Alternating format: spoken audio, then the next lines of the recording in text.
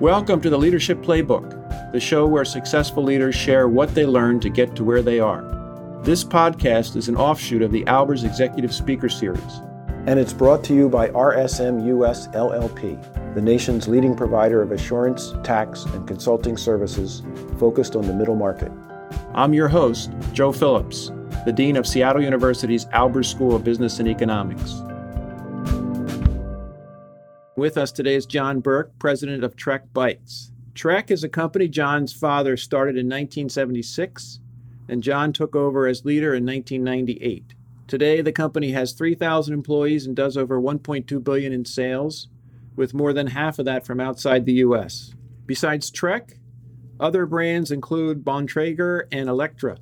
They manufacture both at their headquarters in Waterloo, Wisconsin, as well as in Germany, and contract in the Far East. It's a family-owned business, but also has an employee stock ownership plan. John has written 2 books and has shared some views you don't always hear from CEOs, such as his concern for the distribution of income and wealth in the U.S. and what to do about it. And John has just published a 3rd book, which is entitled Presidential Playbook 2020, 16 Nonpartisan Solutions to Save America. And we'll get to talk about that a little bit today. So, John, thank you for being with us. You were scheduled to come to campus in April for the speaker series, but COVID-19 did that in, so we're appreciative of you joining us today in this new format. Thank you very much for having me, Joe. So, since it's the pandemic that took you out of coming to campus, let's just kind of start with that. We're 6 months in right now, and I'm sure that your company has seen some changes that you've had to adjust to in terms of supply factors and demand factors. Could you maybe walk us through some of those? What are the most interesting things that you've had to confront in these 6 months of the pandemic? Yeah, wild ride is the headline. I go with Trek's business super strong, 18, super strong, 19, we start 20 out, great January, great February. COVID-19, China disrupts the supply chain. We contract manufacture some product in China. We also source some other parts. So we saw it as a supply chain issue, a bump in the road. We get to March 10th, and all of a sudden, COVID-19 is appearing in Italy. Italy is shutting down. The United States is shutting down air travel. And we're just looking at a major crisis for the company. We looked at Europe as a huge market for Trek. And over the next week, we took a look at the majority of Europe shutting down. Then we were seeing places in the U.S. shut down. And we were really bracing ourselves for a really tough 2020. And we did a really good job of that and really put the company in a good position. We had 6 points in our strategy on how to get through COVID-19. And then all of a sudden, a really weird thing happened. And it happened on like April 12th. And just visualize a big green button. And it says Global Bike Boom. And on April 12th, somebody hit it. And all of a sudden, we went from seeing sales decline in the second half of March and the first 2 weeks of April to bikes just flying out the door. And we had a monster April, May, June, July. The only job I've had since leaving college has been at Trek, and I haven't seen anything like it in 36 years. So one question about that increase in demand, just curious, like domestically, has the type of customer changed at all? Are you getting into customer groups that previously you didn't have much traction with, or they just weren't on your radar? It's really interesting because one of the things I like to do is I like to visit customers. And I was out in the field about a little over 15 years ago, and I said, I want to know the biggest challenge you have in your business. Doesn't matter, Trek, not Trek. And bicycle retailer said the biggest problem we have is our point of sale system. And these are usually small shops, so they can't afford a great system, but then they never get the training and they don't have the service and the support. So one of the smart things we did is we developed our own point of sale system, which we provide to our retailers. So to bring the story around, we have all this data, especially in the U.S. market. Almost 80% of our retailers are on our system, so we can see exactly what's happening. And so one of the things that we saw happening was the bike boom started out mostly with bikes below $800. But then after about 2 weeks, when you get towards the end of April, it was e-bikes, it was carbon road bikes, it was high-end full suspension mountain bikes. It's been a really broad-based boom. It hasn't just been a specific category. The one thing that is interesting is new people coming into the market, which, we haven't seen in years. Okay. Because that's totally consistent with my observations here in Seattle. There's just a whole lot of people biking that weren't doing it before. So maybe explain to us what your distribution strategy is. You mentioned the bike shops, so maybe walk us through that a little bit. So my father had saying whenever he talked to salespeople, he said, well, we need our competent and committed retailers. And one of the things that Trek has in our flywheel is a competent, committed retailer in every market. And one of the things we do a really good job of is dissecting markets around the world and figuring out how Trek does in each individual market. And we will really want to make sure that we have a competent, committed retailer in that market. And that's the bulk of our business. Now, a new wrinkle in that is about 4 years ago, we had a dealer in Washington, D.C., who was a 63-year-old guy who decided he wanted to move to Hawaii and he wanted to sell his business. Well, nobody really wanted to buy his business, and he was a pretty good Trek dealer, and we didn't want to lose the business, so we said, we'll buy it. And so we got into the retail business. And in the last 4 years, we've been buying up Trek retailers, people who want to get out of the business. So we're good exit strategy for existing retailers. And we've also been opening up our own retailers. So if you take a look at a place like Redmond, there's a Trek store in Redmond. Well, we didn't do very well in Redmond for 25 years. Now we do great in Redmond. So we opened our own stores in markets where we're underrepresented, and that's our overall strategy when we go to market. Great. So earlier you mentioned electric bikes. Where do you think we're headed with that? They seem to be growing in popularity here in Seattle. What do you see there? I see we're in the second inning of the game with electric bikes. I think electric bikes are going to be huge. And I think to understand that, if you think COVID-19 is a huge shock to the system, I told people, wait for climate change. The effects of climate change are going to be extraordinary. And one thing about the bike, I've always said, is it's a simple solution. It's not a complete solution, but if you take a look at climate change, if you take a look at congestion, and if you take a look at the health crisis in America and in other countries around the world, we need to be a more active society. We need to be a more mobile society outside of cars. And a lot of things point towards the bike. So I think the bike has a great future. When you take a look at e-bikes, e-bikes really, the two biggest markets have always been Holland and Germany. And they've been selling e-bikes for the last 15 years. And last year, the e-bike business in Holland and Germany grew by like 35%. That's after 15 years. The U.S. has seriously been selling e-bikes for maybe 3. And we're way early in the game. And I always compare it to an iPhone. If you go back to the first time you saw an iPhone and somebody goes, look, you can take a picture and you can just send it to a friend by touching the screen. People go, wow, that's amazing. And if you're at a bike shop and somebody goes out and they test ride an e-bike for the first time, if 100 people test ride an e-bike for the first time, they all come back with the same thing, a huge smile. It's one of the few products that has this unbelievable effect on people. And, I think that we're super early in the e-bike game. It does so much for so many people. It allows commuters to get to work faster. It allows people to go road bike riding, mountain bike riding. They can go further. They can see more things. They can go up hills. They can ride with their spouse. It's like being a kid again. And it does so many things, and that business, I think, will continue to grow significantly for years to come. Well, here in Seattle, it's definitely getting up the hills that really sells e-bikes, I think. Yeah.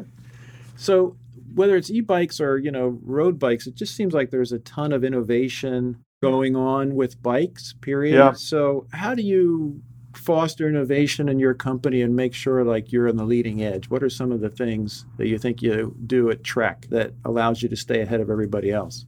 Hire really good people. The number one thing is to hire really good people and give them the tools to get the job done. I think one of the things is understanding the importance of product. Go by the Apple school that product is everything. If you have a great product, it's so much easier to market a great product than an average product. It's so much easier to sell a great product than an average product. It's easier to collect the cash. You got to have amazing product. And, we see that when we have something that's just off the charts good, you'll see an increase of 2, 3, 4x in sales if you've really done well. So we commit the resources, and we have an amazing team of people, and we put a lot of time and effort into training to make sure that that group of people, they have what they need to win. Mm-hmm. Great. So, you have several brands, as I mentioned earlier. How do you kind of, manage the brands across the brands? And is there situations where you have potentially the same customer for more than one brand? How do you work that out? Well, you're talking to an expert. Good. And the reason I say that is at one point in time, we used to sell a whole wagon full of brands. We had the Trek brand, we had the Gary Fisher brand, we had the Klein brand, we had the Bontrager brand. In Europe, we had the Diamant brand, the Aero brand. I mean, it just went on. And we kind of came to the conclusion that it wasn't worth having all the brands with the effect that it had on our focus. And so we really streamlined our brands, and we cut it way back. And we really got it down to that Trek is really the driver of the brands. And then Electra came up for sale, and we had tried as hard as we could not to buy anything. And, we took a look at Nike, and Nike had Converse, and we thought that was applicable to buying Electra, that it wasn't a performance brand, it was a fashion brand. And we really thought there's so many people trying to win at the performance game. Trek's trying to win, Specialized, Cannondale. The list goes on and on. Everybody's chasing that performance buyer. And then you get to the casual rider.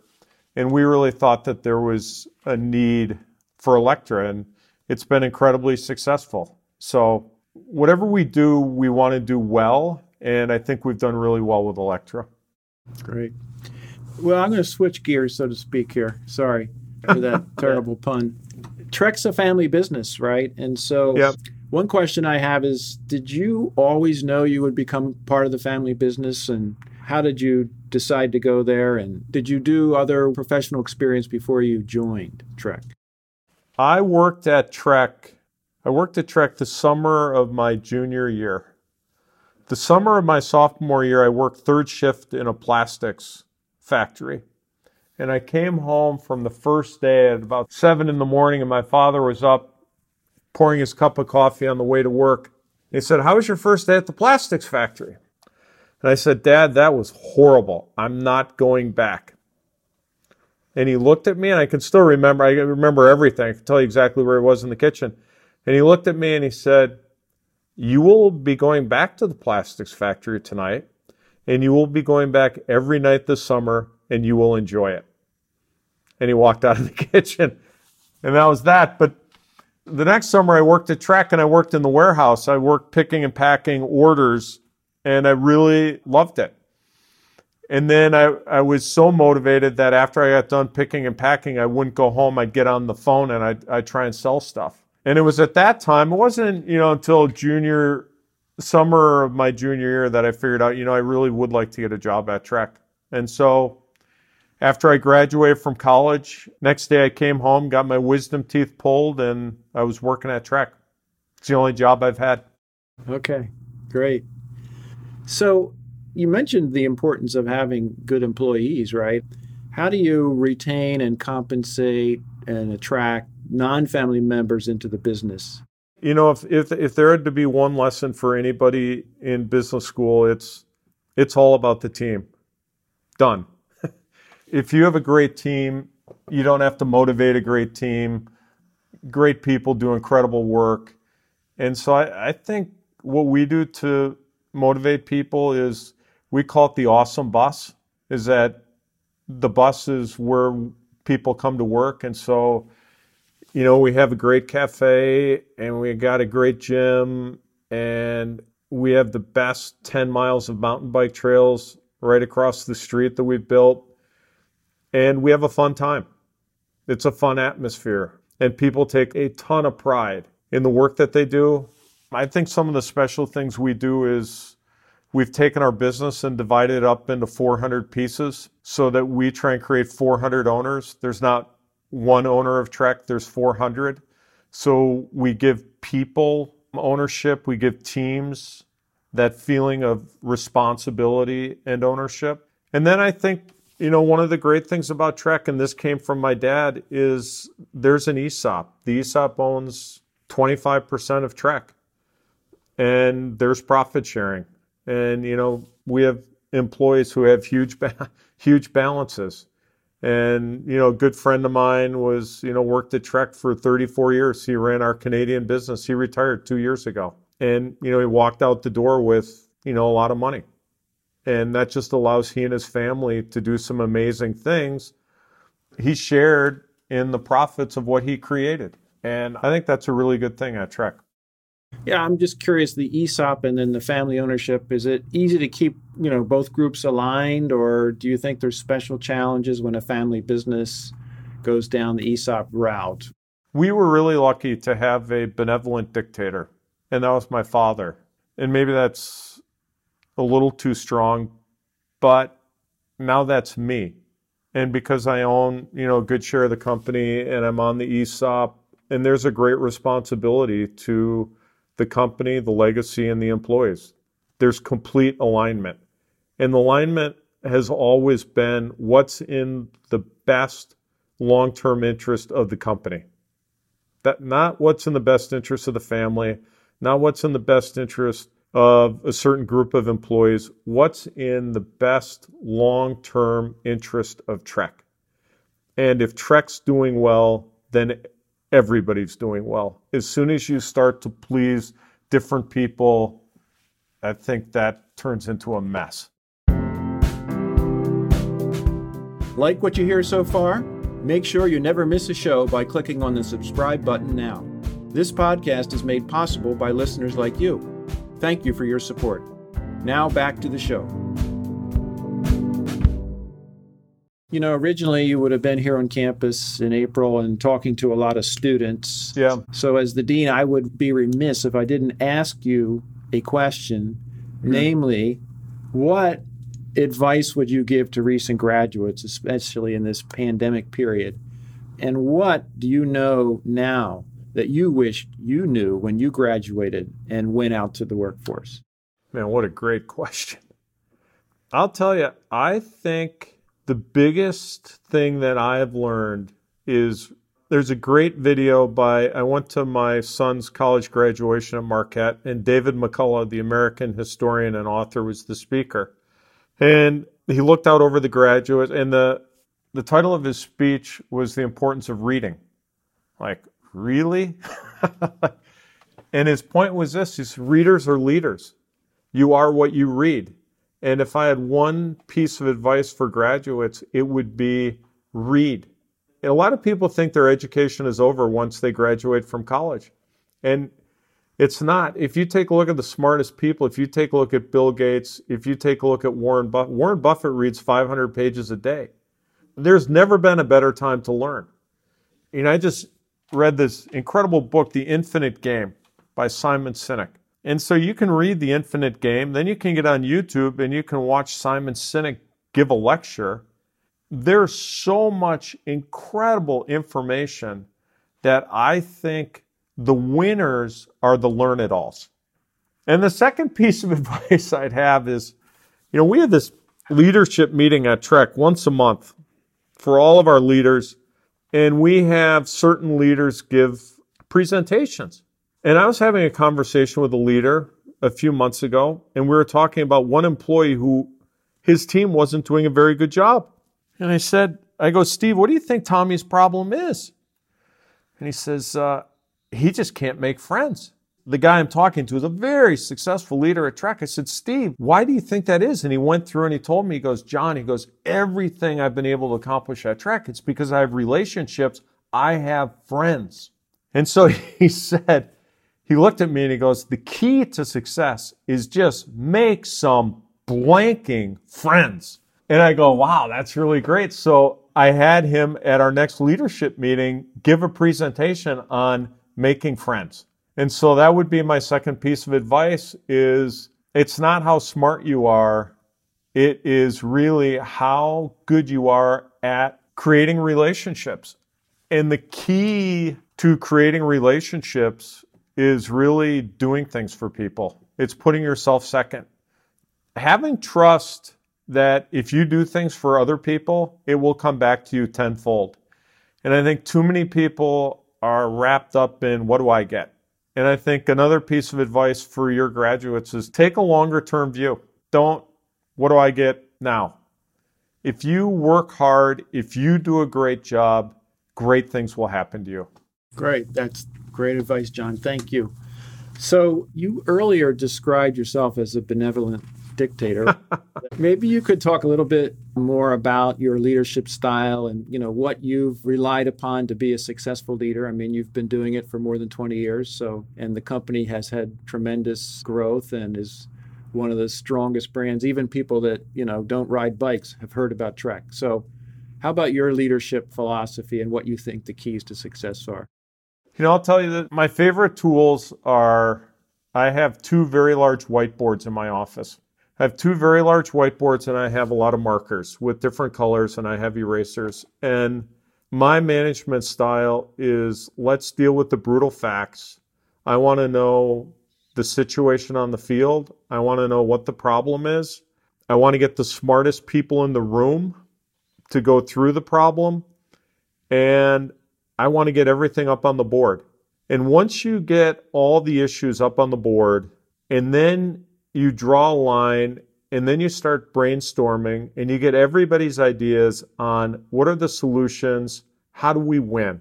It becomes so apparent. And I really think that just being a really good listener and always exploring all the options. When I'm in the design area, one of my rules for designers when they show options to me is we call it off campus. They put together 3 options. There always needs to be something that's off campus, something just totally different. And I think that's true not only in design, but also when you're taking a look at any issue. And one of the things that we talk about at Trek is bigger than the barn for leaders is Tim Cook gave an interview and somebody asked Tim Cook, they said, what do you think the real lesson of Steve Jobs' life was? And it took him about a quarter of a second to answer it. And he said, Steve believed that people limited their lives by living in a small box and that it was his job to really expand their horizons and show them how capable they were. And I think as a leader, it's my job to really challenge people to broaden their horizons and really think big, think outside the box. And I think one of these aspects of the way I like to lead is I like to listen, get all the ideas. I also like to challenge people to think outside the box. Where can we go that nobody else is? How can we be totally different?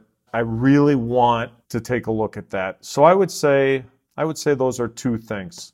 Great. Good. In your 20 plus years at Trek, what are you most proud of that you've accomplished as the president? I would say the culture. The culture is amazing. And anybody who visits Trek just goes, this is an incredible place.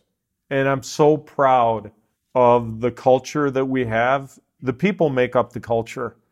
I'm just to get goosebumps talking about it. We just have an incredible amount of talent and people who absolutely love Trek. And that's what I'm most proud of. What do you think the key elements of the culture is? You mentioned fun earlier, but what else? One of the things that we did is, this was Christmas like 2 years ago. And it was the 23rd, and that was the last working day, and there were a bunch of gifts stacked up on my desk, and I worked late that night. And it was like 7:30, and I was still there, and there was a box with a bow around it. And I'm going to open that. And it was from the marketing department, and I opened up the box, and inside there was a poem for me, which, that's appropriate because the marketing department did this. They're creative. And then I had always been talking about we need to take the culture and the special sauce, and we need to document this. And I opened it up, and there was a book. And it was a book of Trek. It was our brand. It was stories about what makes Trek a really unique and special place. And so maybe after about 43 edits, we came out with that book about a year ago. And it's a red book, but it really talks about what makes Trek a special place. But, it's a bunch of different things. One is it's a really fun place to work. Two is one of the things we do, and it's our mission statement, is we build awesome products that we love.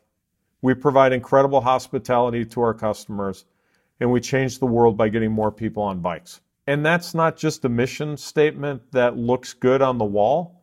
That's what we actually do. And people believe in that. They're there for something bigger than themselves. And we take it seriously, and we work really hard. And, one of the things that's in there is we were redoing our owner's manual. This was like 10 years ago. And I hate our owner's manual. It's written by lawyers. Everybody's owner's manual is terrible. And I don't like terrible things. And I said, I want to write the owner's manual. And the lawyer said, well, you can't. And I said, well, I want to write the opening of the owner's manual. And they said, okay. And so my owner's manual went like this. It said, thank you for buying a Trek. Welcome to the Trek family. If you ever have a problem with your Trek, go see your Trek retailer. And if they can't solve your problem, call Trek, and Trek will solve your problem. And if Trek can't solve your problem, send me an email, and I'll solve your problem. And I care about every single customer, so I can tell you when the bike season starts, because then my emails pick up. But that's the kind of place that Trek is that we care. I don't care how big Trek is. We care about every single customer. And nothing makes me feel better than getting a note from a customer who has had incredible hospitality from Trek. Great. Looking across the situation for all business leaders today, not just business leaders in the biking sector, what do you think the biggest challenge right now is for a business leader? And how would you suggest they approach it? That's another really good question. I think the current biggest challenge is COVID-19. I mean, that's the biggest challenge today. I would say that the biggest challenge that business leaders face today is the ineptitude of the United States government. I would say that we have so many smart people in this country, but as a democracy, we have been unable to take our individual competence and channel it into a competent government. If you take a look at our tax policy, that would be a prime example of how competent or incompetent our government really is.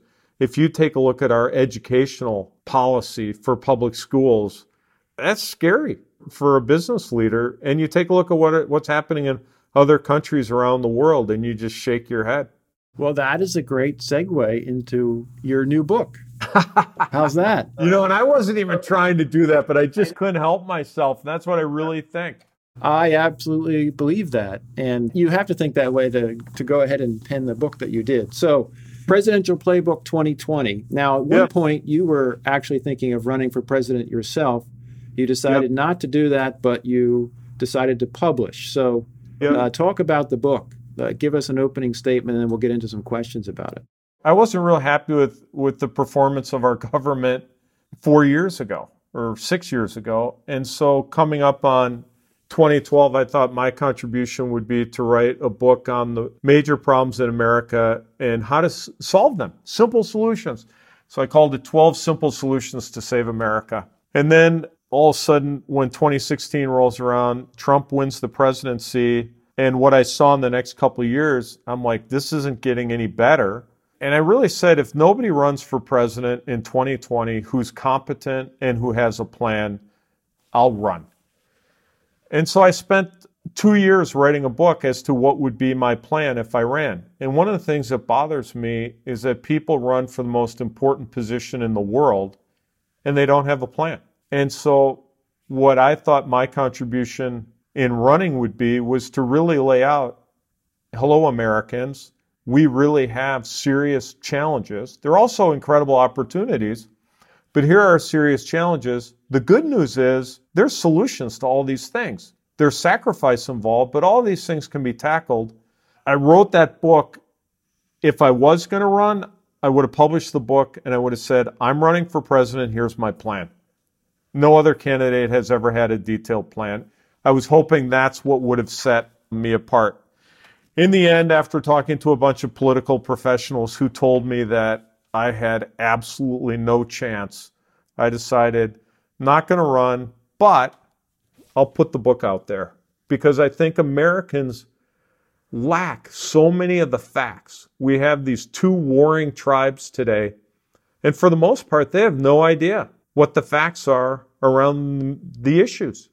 And how can you, as a society, solve the problems when you can't agree on what the facts are? And so I put the book out, 2020 Presidential Playbook. You can go to 2020presidentialplaybook.com. You can download the book for free because I just want people to read the book, or you can buy the book on Amazon. Or for our guests here, if you send me an email, and you can put the email on your website, all you need to do is send me an email and I'll send you a copy. You sent me a copy and I started to work my way through it, but I only had 24 hours. But I did enjoy it. And one question I had when I was reading, when you wrote it, you didn't know that the fall would boil down to Trump-Pence versus Biden-Harris, right? Would anything been different about the book if you had known that was going to be the lineup for us in November? No. Okay. You know, John Kennedy ran for the presidency in 1960, and he said something that I thought was profound. He said, the new frontier is not a set of programs of things I'm going to do for you, but it's a set of challenges for the American people. What I'm curious about in the campaign is I think we have a bunch of political candidates walking around talking about what they're going to do for people. In fact, trying to buy votes, as opposed to letting people know what they need to do for their country. These are the sacrifices that you need to make. And we just don't have that kind of talk in this country, and we haven't for a long time. And if you want to build something great, anything that you build that is great requires hard work and it requires sacrifice. And we've gotten addicted to campaigns talking about tax cuts and talking about the size of people's hands and how to pronounce names. It is embarrassing. So across those 16 initiatives that you laid out there, what would you identify as the top 2 or 3 priorities that we can't do all 16 at once? So what are the 2 or 3 really important ones we have to get after? Here's my feeling is that you can do all 16 at once, is that's what we're lacking. And I compare it to Apple. When Steve Jobs came back to Apple in 97, he didn't just take care of 2 or 3 things. He got everything out on the table and he frickin' dealt with it. I don't decide in my job, we've got 16 massive problems. I think I'm only going to do 2. Franklin Roosevelt, he didn't come into the office in the Depression and go, you know what, I'm just going to focus on 2 things. I mean, how can you say, I'm not going to tackle climate change. I'm going to focus on other things. The group of atomic scientists have been publishing the doomsday clock for 50 years. And right now they say the doomsday clock is 30 seconds to midnight, which is the darkest time we've faced, including the Cuban Missile Crisis. And if you don't think there could be a nuclear accident, you also probably didn't think that there could be a pandemic that would bring the United States to its knees. And yet, as a country, we have, somewhere around 4,000 nuclear missiles on active duty. Maybe it's 2,600. And we're going to spend $495 billion upgrading our nuclear fleet over the next 10 years. And we don't need to be doing that. How can you pass on that? And then you take a look at what's going on with our tax code. There are some people say it's 2,500 pages. There are other people who say it's 74,000 pages. But you have very rich people who don't pay any taxes. It's disgusting. And our tax code allows it. And you could simplify the tax code so that everybody's paying their fair share and so that the government could actually do some good work. Or how do you have a $23 trillion deficit and not address it? So my belief is I think you need a Franklin Roosevelt, we're going to clean out the glove compartment here. Let's go. Like, you could get a bunch of this stuff done in 90 days. I guarantee it. Great. Thank you, John. So you described yourself as optimistic, right? Yep. And, despite all these challenges we face, what makes you optimistic about the U.S. and the world right now? I mean, what technology has done and is capable of doing, the educational abilities are just unbelievable. What the internet can do for you in terms of knowledge is amazing. What the internet can do for you in terms of entertainment is amazing. What information should be able to do for society is amazing if we use it in the right way. I think that if we can put in place a competent government who looks out for all the people, I think for sure the best days are ahead of us. Yes, and that circles back to the advice you gave our students about read, right? We like that here at the university. Make friends is also important, and work hard, and good things will happen, right? So we appreciate that, and we'll be sure to pass that on to our students. I really appreciate you getting together this morning and chatting. Unfortunately, we didn't get to see you in April. Please let us know when you're going to next be in Seattle. We'd love to have you come to campus and host you here and speak directly to students because, as you said, this is a very creative, innovative society, and we will get the COVID thing figured out. It's just going to take a little bit more time than we had hoped when it first started. Yeah. Appreciate you joining us, John. Thank you. Thank you very much for having me, and if I can ever be of any help, please let me know. If you would like to receive a copy of John Burke's book, 16 Nonpartisan Solutions to Save America, you can email him directly at john_burke@trekbikes.com. You've been listening to the Leadership Playbook, the podcast edition of the Albers Executive Speaker Series at Seattle University. If you enjoyed what you heard today, consider telling a friend and give us a good rating on iTunes. You can subscribe to our show for free on your favorite podcast app or find us online at leadershipplaybook.org. Find out who our next guests are by following us on Twitter, Instagram, and Facebook. I'm Joe Phillips, the Dean of the Albers School of Business and Economics. Thanks for listening.